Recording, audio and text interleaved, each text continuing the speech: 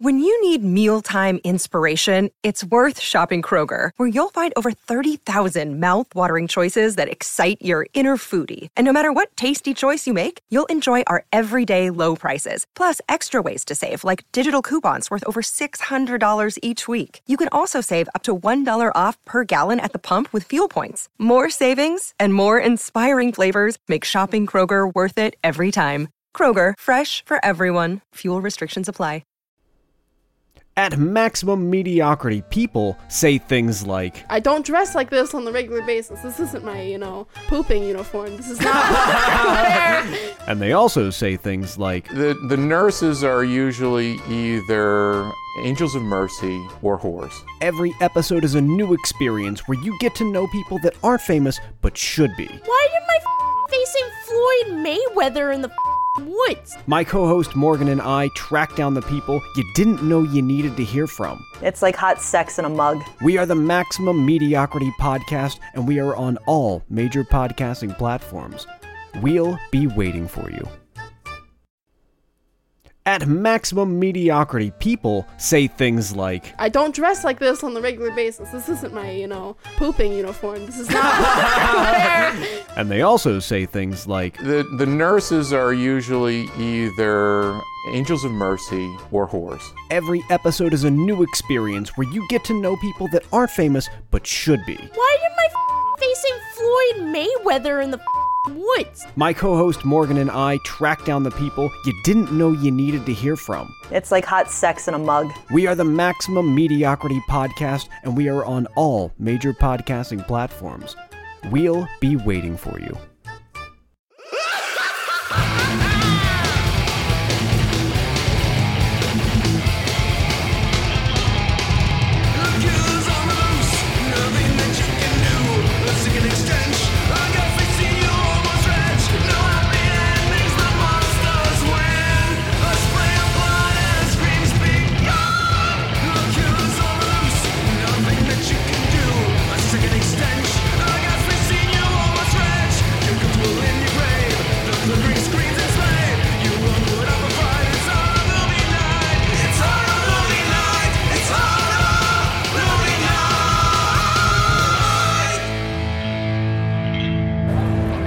All right, guys, so we are here doing more of a bonus episode at the Geekscape booth.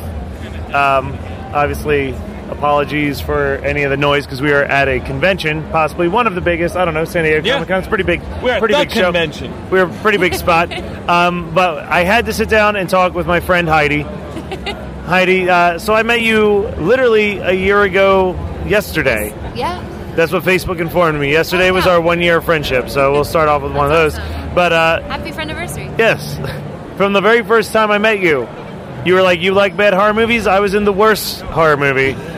And people say that a lot. People tell me all the time that I saw the worst horror movie. And then they just tell me about a moderately bad movie. And they've been doing it all weekend because Matt is talking about horror movie night, and people are like, oh, have you ever seen blank? And we look at him like, bitch, please. But I mean, I tried to tell you. I tried to tell you. Well, see, but so, and this is nothing against you, but a lot of people, especially if it's a movie that they're in, they're like, oh, it's in the worst movie. And what they're talking about is they weren't happy with their performance or something. But no, this was, this is literally, I can say this because I love you and because you gave me the heads up. This is one of the worst films I've ever seen in my entire fucking life. I win. We win! Did you hear that, Richard Clark Jr.? We win! For horror movies, absolutely. Now, action-wise, you have yet to see Death Run to Istanbul. No, I still got to see that. That's, oh my God. I'm so excited that you watched it. I was actually terrified last year to show it to you, but then I thought, whatever. Because its standards are clearly so high. So, what I do want to ask you, though, is, as we're sitting here, also John's here, that random voice that's just chatting over my shoulder like a fucking parrot is John. So I never get the opportunity to actually talk to people about starring in a bad movie. I had the opportunity at Monster Mania. We got to talk to a girl who was one of the she built the walrus costume for Tusk. Wow. So it was cool to hear about her side of that. I want to know your side of what was it like to do this movie? Did you know you were in a bad movie from the start, or did it kind of just slowly as the movie went on, start to kind of come to you like, I don't think this is going to be very good? I pretty much knew it wasn't going to be amazing, but as it went on, I was like, oh, this is not good. I feel guilty almost saying it because I love the people that I worked with. I haven't seen them in years. I have no idea what's happened to most of them, but and I don't know about starring in. I'm guessing they found other forms of work. I don't know. I didn't really star in this movie. I had like a little, I guess would be technically like a co-star role in it. But I did get to die on screen. But even then, like they had a whole special effect that they wanted to do where they used like an air cannon and you would see like my brains blown out on the, spoilers, on the wall. But it wasn't working. So, and I was so miserable. I remember that day. I was miserable. It was hot because we shot this in South Carolina, which is where I'm from. So it was the very early South Carolina like film community, and everyone wanted to be in this movie. Everyone was so excited, and we shot it in this tiny little town. And it was in a cotton mill that we were shooting this death scene in the summer when it was so humid, and I remember crying because I was so miserable. It was just really rough. Yeah, but. Well, but like, it's funny. Your character is actually really weird to me in the movie. From like a storytelling standpoint, your character is like never on screen for more than like 30 seconds per scene. Right. But like you're the last person to die in the movie. Like it's almost like they were building you. Yeah, it's almost like they were building you to be the survivor girl, but they didn't like want to write enough scenes. Well, no, that's true because I don't know about that, but I remember that only part of the script was done, and that was when I knew it was bad. Was when he started going, okay, we're just going to shoot some stuff. I'm going to tell you what to do, and I was like, okay. Yeah, because like your role would be like reserved for the. In their defense, I've heard the same thing about the Sam Raimi Spider-Man 3. That's true. Like your character. Like, I know, yeah. you have the story. She could survive, but nah, it's more fun to kill her. Yeah, like they gave you like you were like they were building you as if you were like the Ripley from Alien at the end of this movie, but you were only in the movie for like 7 minutes prior. Well, and they introduced me. The first thing they say about me is that she sure is fun to look at, but she's not much to talk to. So the guy really knew how to write female roles, like But he's working on the next Wonder Woman movie now. I didn't speak very much in it either. Like I had very few lines, and people were always calling me sweetheart, and it was just like I was like some stupid ditzy girl that hated her job that was always on the phone, And did they write the phone dialogue, or did you just have to riff that out? I made it up. But it would have been that would have been such a good idea to have her be the one that survives because you wouldn't expect it, right? Yeah. Or everyone dies around her and she's just on the phone. Yeah. I think they clearly would have written you more roles if you were like, I want to act with a cigar in my mouth the entire damn movie, to the detriment of anything that I could possibly communicate to an audience. Yeah, can we talk about the cigar mouth? Yeah, but I feel bad. I don't remember his name. The man. His name is Cigar Mouth. Yeah. So the man who played the sheriff. Yeah, I remember. Was one of the first things that made me think this may be not a good movie. Was just these like local. Well, it's a lot of us local. At the time, I was doing a lot of theater too, and there's a lot of us local actors, and that were mostly doing theater, and like we get so excited, and we you just can't hide it. That would be my first sign too.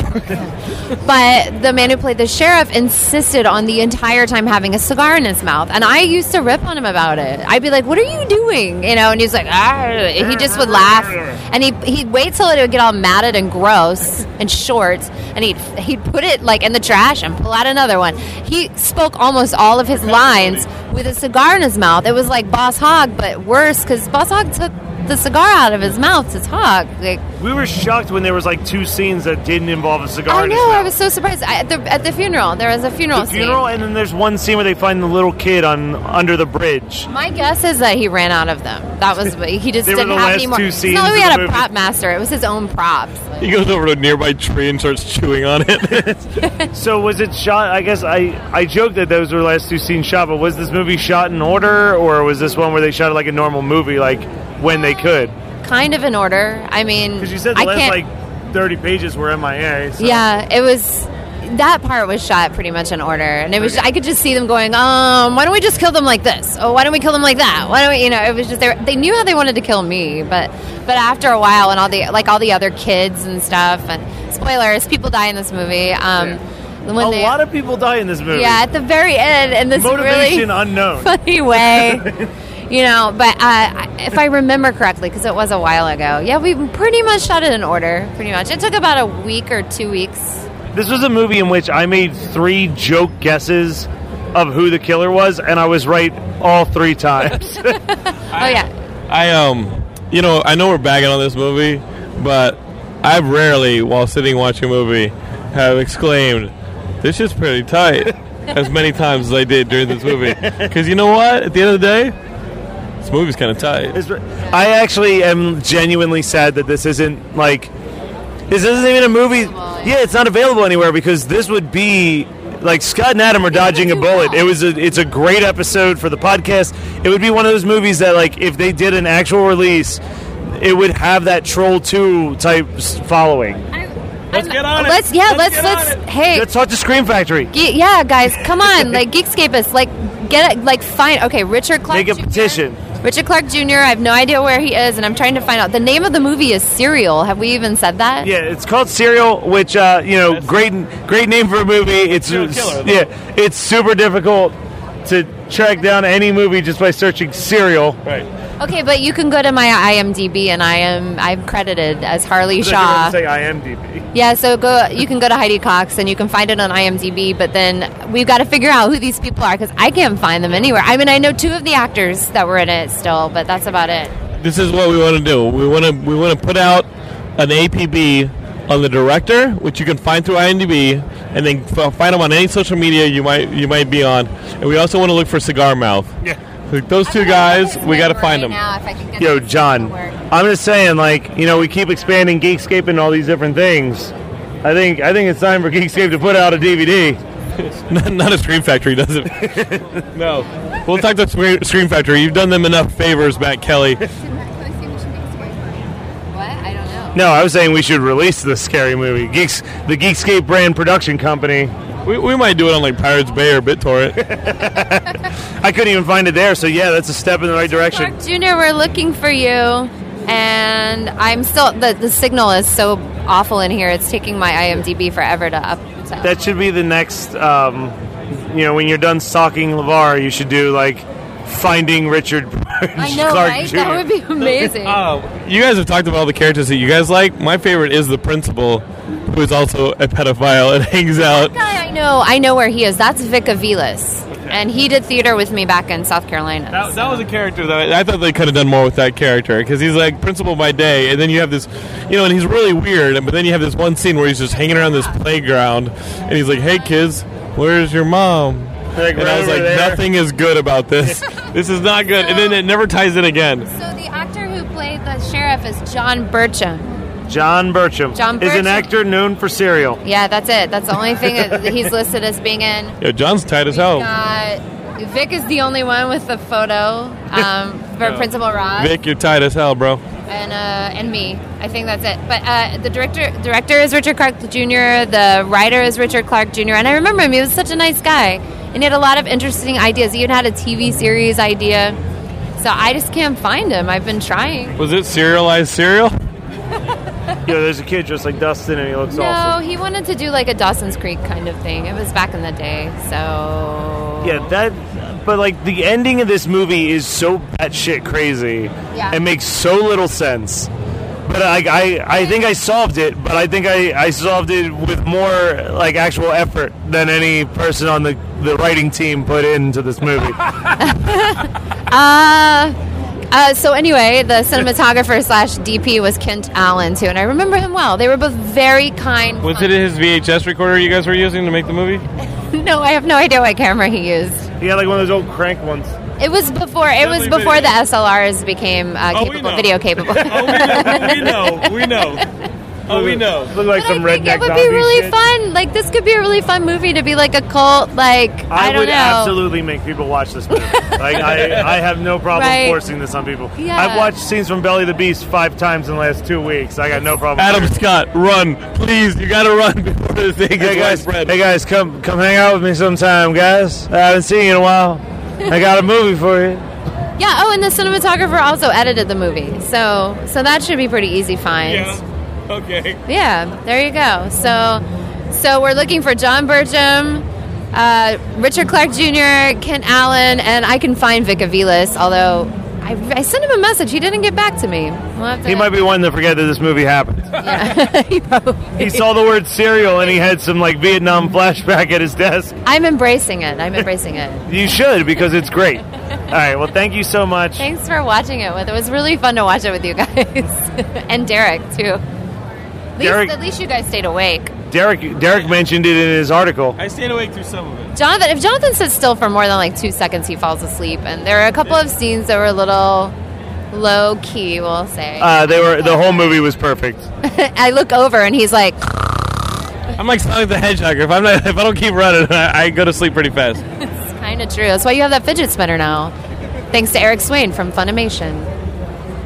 All right, well, thank you so much, Heidi. I'm not sure if you want this tied to this episode, but if people want to see other stuff that you've been a part of that are way better than Serial, where can they go and check that out? Oh, I don't mind at all. I have a YouTube channel. It's Dweeb Darlings, which is also a website, dweebdarlings.com. We have a show called Stalking LeVar, L-E-V-A-R, as in LeVar Burton. It's about a girl in search of a very important person. And we're actually teaming up with Geekscape. Dweeb Darlings is teaming up with Geekscape to make a short film to wrap up the whole story of Stalking LeVar. Jonathan London directing, so it should be fun. I'm excited.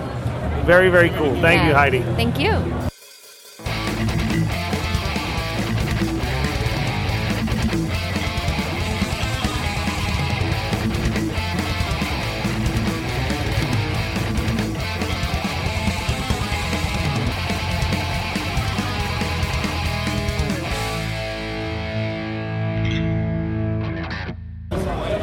All right, guys, so I'm at the Geekscape booth. I'm handing out flyers. The Monster Squad's going to be here in just a couple minutes, and a whole camera crew from Sci-Fi just rolled up to talk to him, and I got talking to this guy, Ben. Hey. And Ben works for Sci-Fi. He was a former editor at Sci-Fi, and we just started geeking out about all different types of horror movies, so I figured I got the recording device. I'm doing some content for the website anyway. Tell me a little bit about, like, your horror background working with Sci-Fi, or just, like, what made you a horror fan? Oh, God. Well, first of all, I love having the shit scared out of me. Can I say shit? Yeah. That's great. As a kid, I carry that anxiety with me today, and I want to replicate that childlike anxiety in everything I do. Campy horror became my thing, I think, in high school. It's the best kind of horror. Where I realized that being scared is one thing, but really appreciating how awful something so grand can be was so liberating. So I think I fell in love with stuff like Critters. Which definitely had a home on Sci-Fi as a child. Like in Tremors and stuff like that. And you can see how those movies kind of spiraled out of control. I miss the days when, like, the fifth one of anything always took place in space. Yeah, there was always the outer space episode of a movie.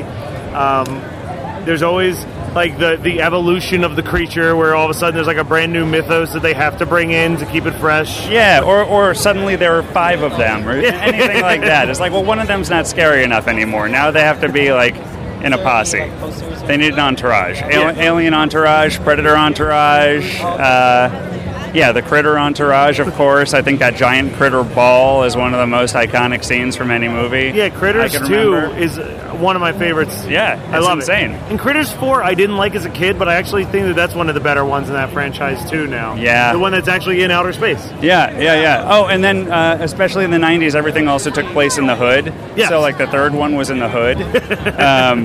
Which I guess became offensive on every level. Yeah, on every level. Yeah. Except for Tales from the Hood, which should be an offensive movie, and it's one of the most socially aware and brilliant, like, horror films ever made. Yeah. It's a good litmus test, too. You know, when the people who shut off, talking about it or want to back away from that conversation, they're just, they don't know what they're doing. Yeah, because that movie, like, people are giving a lot of attention to Get Out and all the stuff that it's done about, like, social awareness in that sense, but Tales from the Hood got there first, guys.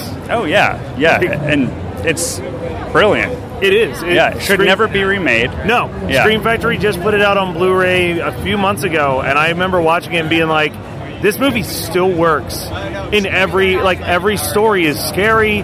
it's got the best wraparound of any anthology film. Yeah. Like, Tales from the Hood is amazing and super underappreciated. See, I'm excited to hear it's on Blu-ray. I only have the VHS. Yeah, because the DVD was like $40 It was used. 40. Yeah, it was disgusting. But this means I could get rid of my VHS player finally. Yeah, you were holding out for just that one Yeah, title. I want something that's just marginally slimmer on my bookshelf. Well, yeah, the Blu-ray is fantastic. Oh, thank God. I think it might be a 2-discer. Really? I think if Like I'm special remembering, features? yeah, or like tons of special features. replace all the dialogue with something that is overly PC? Yeah, yeah, that's great. Yeah. It's a PG version of it. Yeah, oh, that's fantastic. For the kids.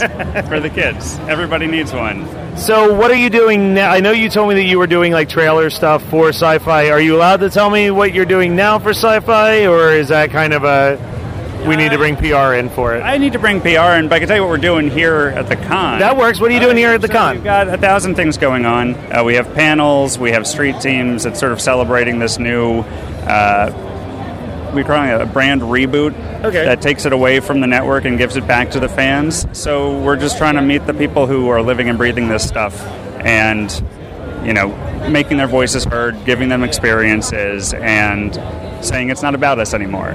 Okay, I like that though. Yeah, well, it's a part of like the 25th birthday of Sci-Fi celebration, and we're like any 25-year-old, we shouldn't celebrate ourselves on our birthday. We should celebrate over. the people. Yeah, celebrate the people that made you get to 25. Totally. So let's have a good time and celebrate the universe we joined, and not the one that we created, right? Well, because most of the people here, like I told you earlier, I was raised on Sci-Fi. Yeah. Without Sci-Fi, I wouldn't have had a love for Twilight Zone and Outer Limits and The Prisoner. I used to watch The Prisoner on Sci-Fi. So good. Like that, they really early days of Sci-Fi were so cool because they would tap into these old vintage Sci-Fi shows, and then they would do these like week events of like. I remember that's the first time I saw Alligator was they did like Creature Feature Week, and it was every day was a different creature feature. Yep, and then we had creatures fighting each other. Yeah, then it evolved to that. And then they had creatures mashing up. Like I think Sharktopus is probably the best title of any creature mashup. I agree with that. I think phonetically it's a beautiful a beautiful thing to say. It rolls off the tongue. I really like. I just like the sound of it was like Mega Snake versus Giant Guillemot. Yeah. Oh, yeah. I can't even remember how to say that one. But it's like, it's such an... Especially the trailer leading up to it, where it's like, you're sitting there and you're like, what movie is this going to... What? I know this is going to be something versus something. Yeah. And then it just hits you and you're like, this is insanity. Yeah. And I know everybody's all about Sharknado. And I was not a fan of Sharknado. Like, I have... I was too self-aware. I have my love for it. I think... where they hit the right balance of self-awareness and schlock was actually the Sharknado spin-off, Lavalantula. Wait, what? Yeah, it was in the same universe as Sharknado, but it was about giant lava-spewing spiders attacking L.A., but it was the Police Academy reunion movie. Oh, that's amazing. Because you had Steve Guttenberg back, and I didn't realize how much I had missed him. Because everybody always asks, like, oh, what's Steve Guttenberg doing these days? I could tell you, it was Lavalantula. And then the sequel was inspired, which was To Love, To Lantula, and it was perfect. That's amazing. Yeah. I had Oscar-worthy. I never had a script, but I had a title that I always wanted to send to Sci-Fi. So I'm going to just pass it to you if you want to get it to someone higher up. But it was Shockadile versus the Pterodactyl. Oh, awesome. Awesome. Shockadile sounds like a good cereal, too. Yeah. I want my, fruity Shockadiles. I think you got to get that name to the asylum, pal. Well, thank you so much. Yeah, good talking to you. It was great talking to you, Ben. I'm excited to see what happens with the Monster Squad footage that you're going to take. Oh, yeah. I'm so excited. Keep up all the awesome work. I love the stuff that's coming out of Sci-Fi. Thank you. I'll keep up my own mediocre work as well. I'm sure your mediocre work is far than mediocre. Maybe. We'll find out. Are you able to promote that, or is that also PR needed? PR needs everything. Okay. Yeah, I am a PR robot. All right. Cool. Fair. Thank you. At Maximum Mediocrity, people say things like, I don't dress like this on the regular basis. This isn't my, pooping uniform. This is not fair. And they also say things like, The nurses are usually either angels of mercy or whores. Every episode is a new experience where you get to know people that aren't famous but should be. Why am I facing Floyd Mayweather in the woods. My co-host Morgan and I track down the people you didn't know you needed to hear from. It's like hot sex in a mug. We are the Maximum Mediocrity Podcast, and we are on all major podcasting platforms. We'll be waiting for you. You're listening to the Geekscape Network.